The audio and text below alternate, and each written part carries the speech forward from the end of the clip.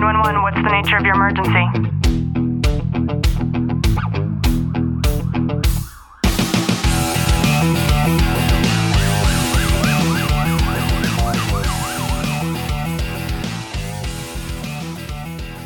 Good morning, police, fire, military, and families, and to everybody who is listening in on the Tactical Living Podcast. I'm your host, Ashley Wilton, and this morning I am joined with not one guest, but two, and we had a little bit of technical issues this morning, but I am so glad that we were able to bring everybody in, and I have Cameron and Rodney. How are you guys doing this morning? Good. How are you? I'm good too. Rodney, I have to ask you a question before we continue because you had given me something that told me to call you Charles Rodney instead of Rodney. So I just want to make sure because that's going to confuse me. My full name is Charles Rodney Scheffler. I go by my middle name. Rodney. Got it. Rodney it is then. So you guys have two completely different stories. And instead of me going over your backgrounds on my own, Cameron, if it's okay, I'm going to start with you. And if you could just tell us a little bit about your past, and then we'll kind of go into where you're at now and how you're helping people.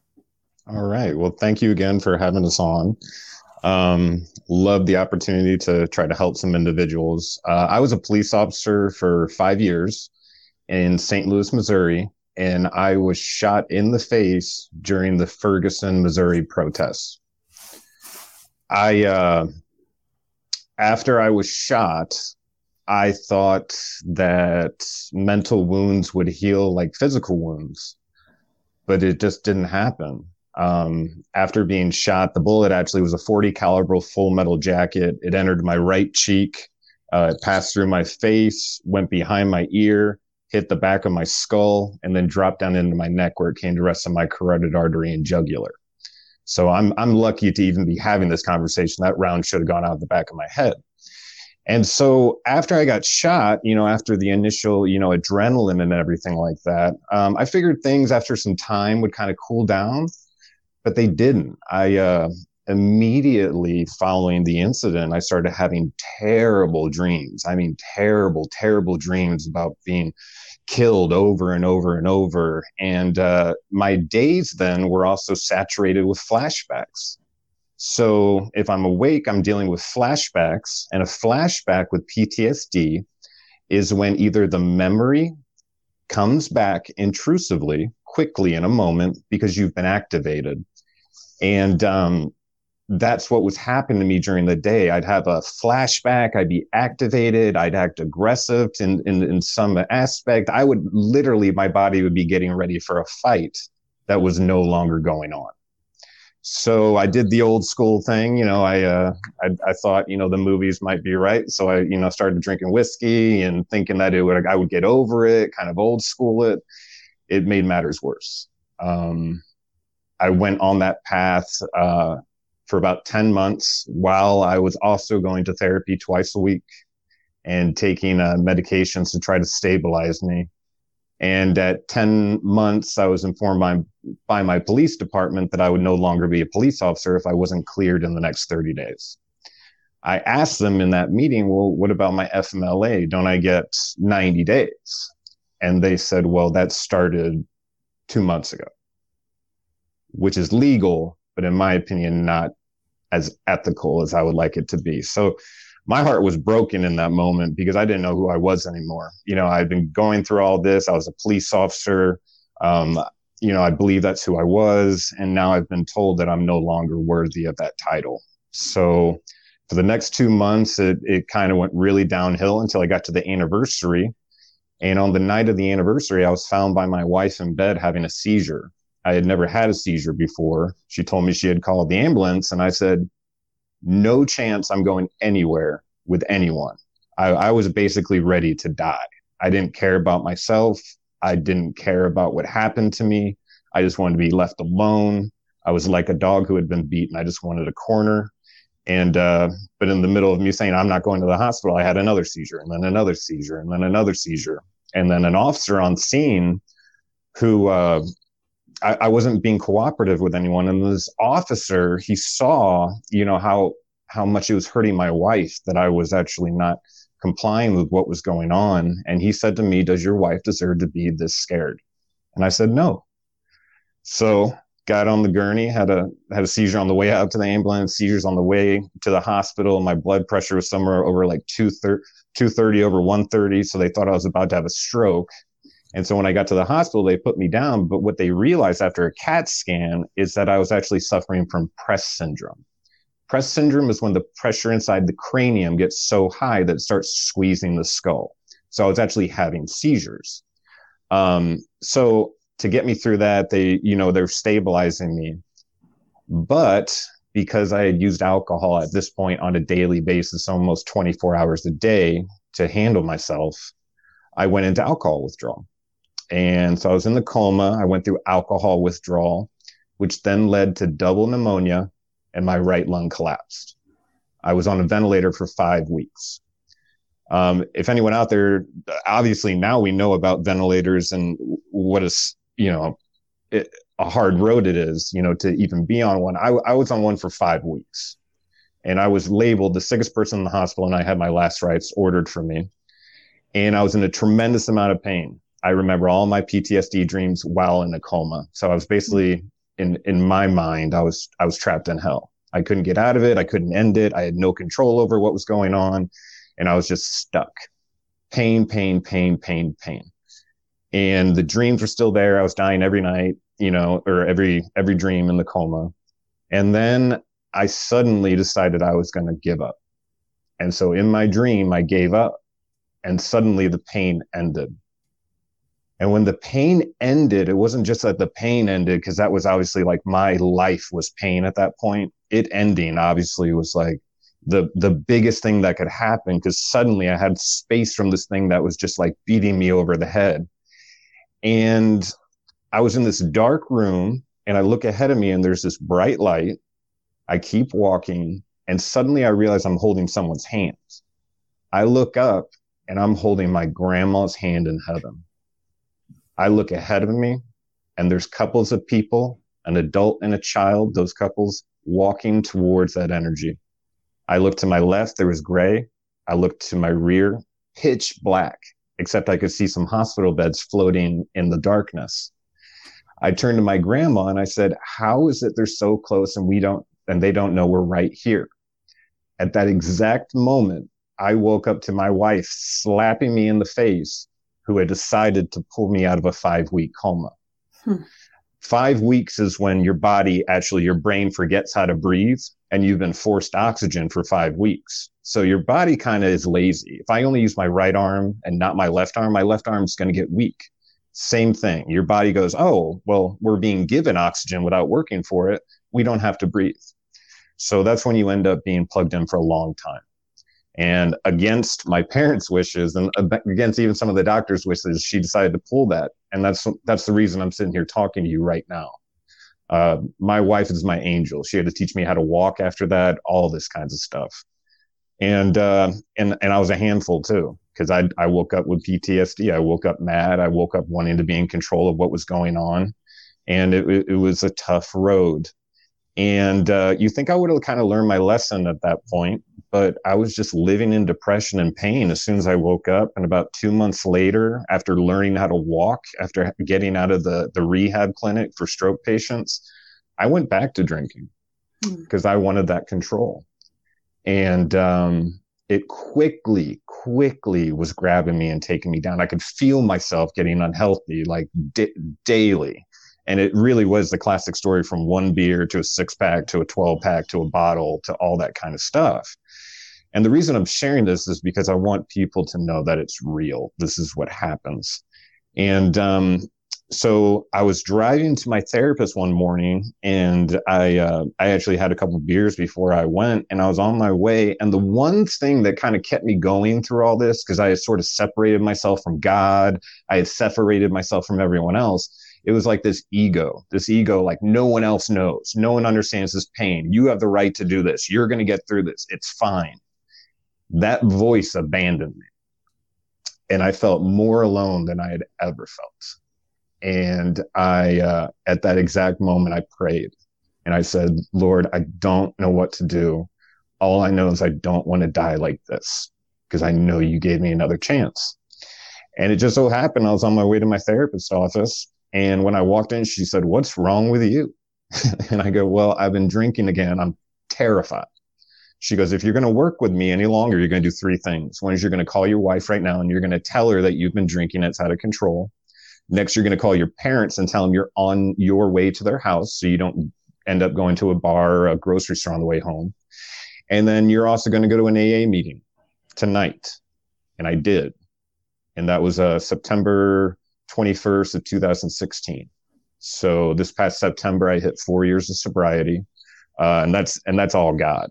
Anyways, so in the moment, I really had to dig deep. And I went to those AA meetings and I had to figure out a way like back from where I had been. You know, I wanted to get better. And I imagined, man, if I get rid of drinking, everything is going to click in place, right? I spent a year believing that. And I hit my 1 year anniversary and I still had PTSD. Okay. So I learned through this process kind of the things that got me through the bad moments. And that's who I'm trying to reach with my path now, is the guy who's in the middle of the night actually debating whether he wants to keep trying. The guy or woman who feels trapped in the position they're in at work because, you know, they're having issues, you know, mentally, say they handled a call where something very, you know, traumatic happens. You know, we handle that as a police officer all the time.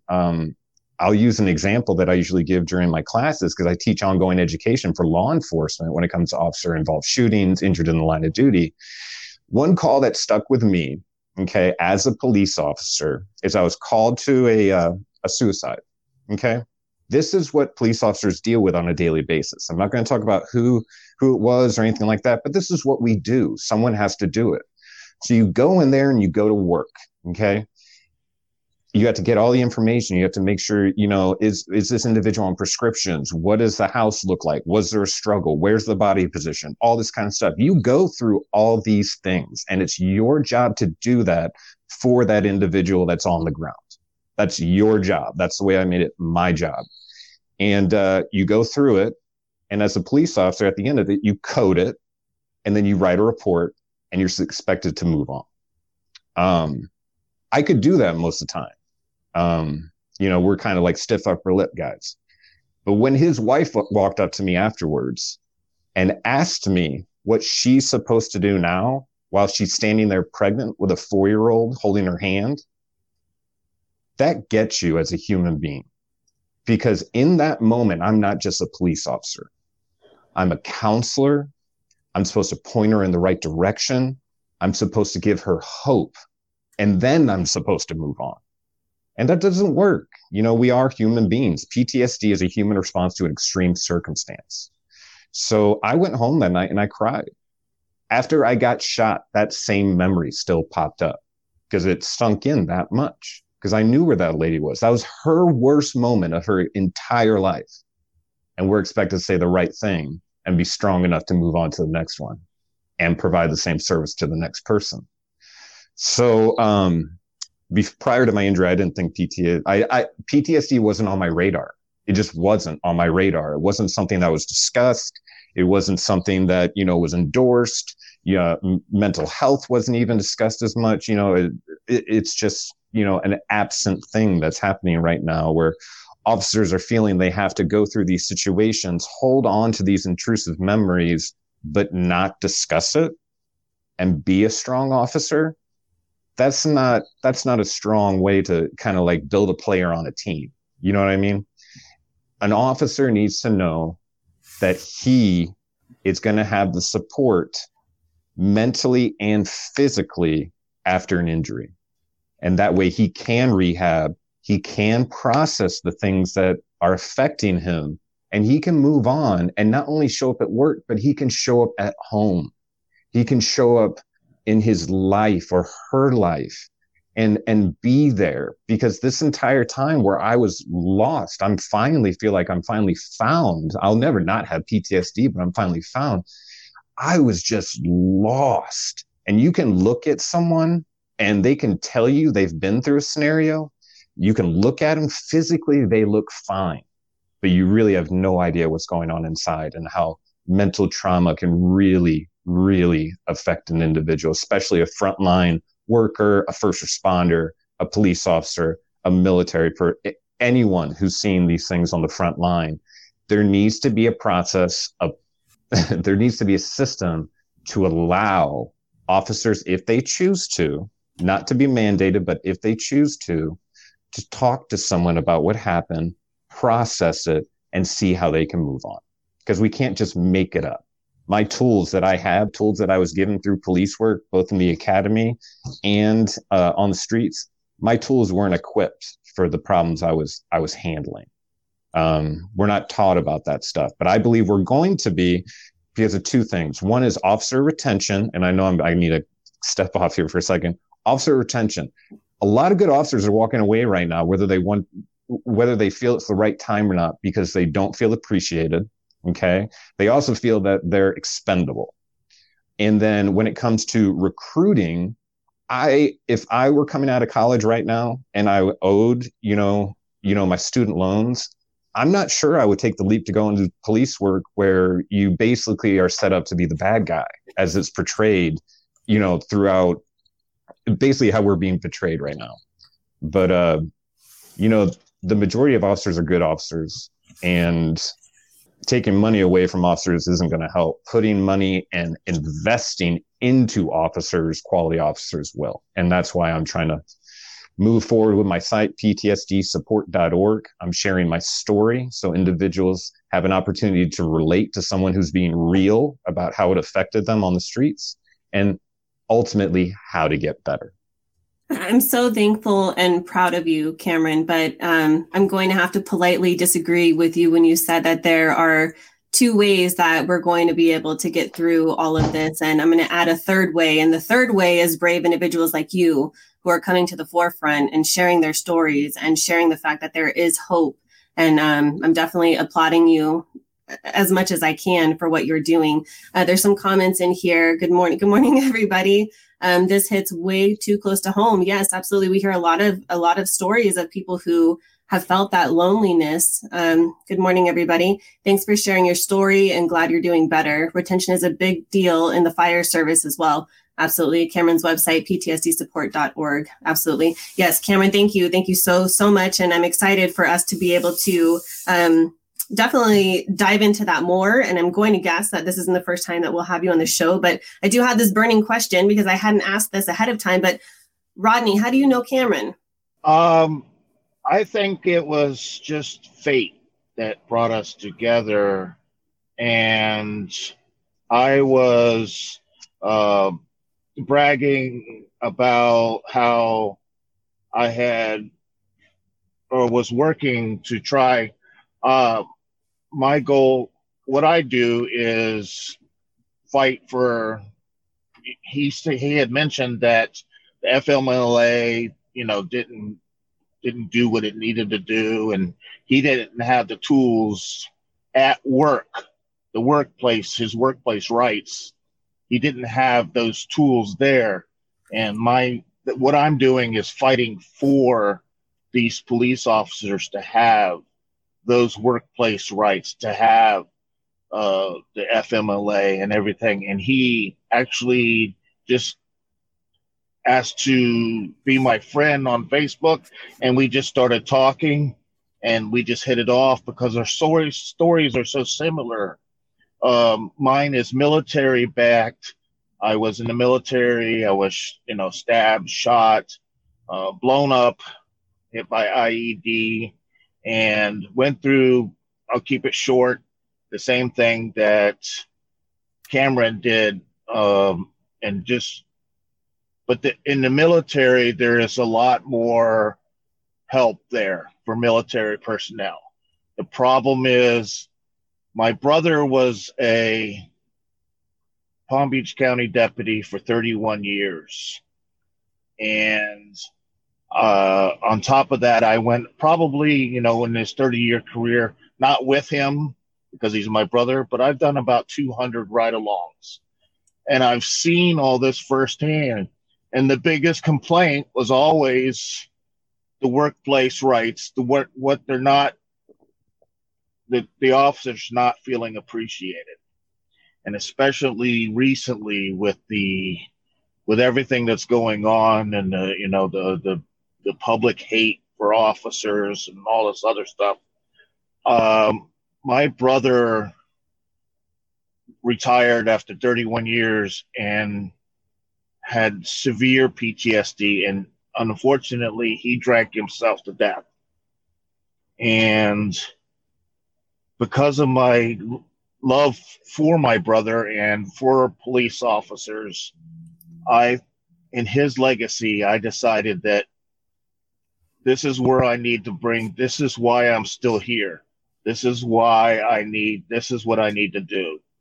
So a lot of people that I know that I won the state of Florida. The state of Florida now mandates that all agencies, police agencies, law enforcement agencies must provide EAP for the officers, allow up to 15 sessions with any kind of mental assistance, and it not go on their official record. Because the biggest problem also is a lot of officers are afraid to ask because they know it's going to go on their official record, and it just it scares them to death because they're afraid they're going to lose their jobs just for asking for help. And you remember I told you, Ashley, that I had just won the state of Florida, and it was like this huge victory. And now I'm just hungry.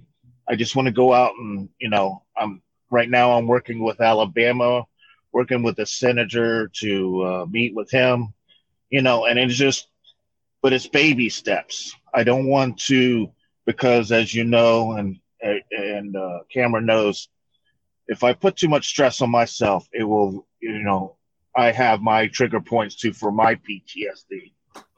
I suffer from PTSD too. So, but like Cameron, I've learned to overcome it with my faith and with help and through friends and professional. But, I just feel that my biggest help right now is to, be there for law enforcement, because every law enforcement is, just right now is a bullseye the minute they walk out the door, but they still put their lives aside. They just put everything aside to protect their community, protect, the public, and they're just not appreciated. And this is my way of showing appreciation and getting them help. What was the name of your brother, Rodney? My brother's name was Kevin Clapp. What a beautiful way to be able to live on in his legacy. We have to be strong and lean on God. Ashley, you look so cute drinking your drink, all proper and fancy looking. Thank you for all that you do off to work. Take care.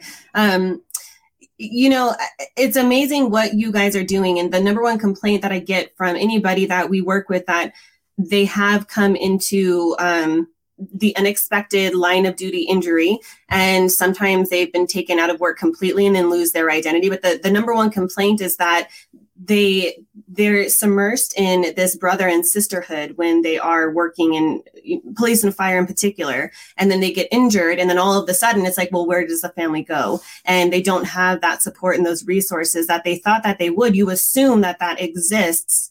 And what you guys are doing is you're bringing some light to the fact that no, it doesn't exist to the extent that you think it does. And even more so, there's additional predecessors that need to be taken place when we have somebody who's training and working in this line of duty, so that if something like this does happen, they're prepared for it. And I love what you guys are doing. I think it is super important, and the mission and the way that you two somehow came to align with one another, and then how aligned your mission is going forward. What is it that, and Cameron, we'll start with you, that you're looking to do if someone is listening to this right now and what you're saying has resonated with them? What would be the next step? Well, the main purpose right now is to supply hope for those who are suffering in silence. I mean, that's the overall mission. And beyond that, it's making sure that guys in law enforcement and women in law enforcement just have the tools that they should rightfully be given. A lot of times when you get people with PTSD together, I notice this, is immediately you start talking about your story. And everyone's kind of roaring. They're talking about this, and they talk about what happened with their department and BS this and BS that and BS that. But we never get to the conversation about getting better. We never get to the conversation about trying therapy. And in therapy, using EMDR, which I've been doing for about 3 years now, which has helped me dramatically. If you want to look at my site, EMDR is on there, and I can even put some more. But we need to stop talking about the pain we're in, because we're obviously in that moment expressing that we're stressed. We are. When we're having that conversation with our brothers and being like, I'm stressed, we never get to the resolution. We never get to the way to get better. Now, back to what you were saying about, like the blue line and everything like that. I've thought about that so much. You know what I mean? Like, what happened? Like, where's the blue line? We talk about it at the front end. Where's it on the back end kind of deal? And what I had to remember is that the brotherhood is actually never mentioned on the paperwork. That's not meant to sound bad. It's really not. But at the end of the day, I had to remind myself that I had taken a job which did expose me to outside threats. I assumed that those outside threats and how it would affect me would be handled by myself and the department. But I found out through this process that each individual's mental health, like it or not, is actually our own responsibility. Because I'm not going to start getting better talking about wanting to get better. I'm not going to get better talking to people who want me to get better. I'm only going to get better if I start taking the steps towards getting better, which is intimidating. It's scary. There's a lot of trial and error. And at the same time, you're going through PTSD, which is basically sending you through rages and then depression. Because you rage, you basically get into fight or flight. You're ready for a fight physically that's not even going on anymore. And you react, say, by a person cuts you off, you charge them down. You get right behind them. I'm going to tell this person they're the worst driver. And all of a sudden, it's a grandma driving the car. And you just feel terrible about yourself, and you collapse, and you're constantly feeling like you have to pick yourself up and, coach yourself back in it. And at the end of the day, I had to remember, if I could say anything that sticks out, that my mental health as a police officer was always my responsibility.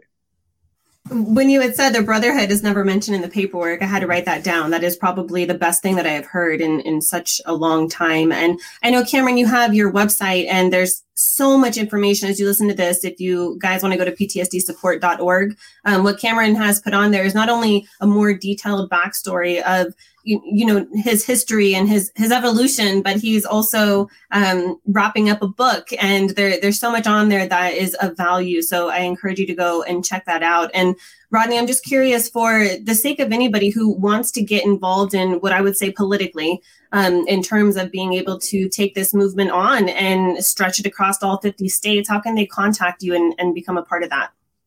Well, my information is going to be added to the ptsd.org. We're working on that right now to make it so that I am more accessible on my part, for the workplace rights.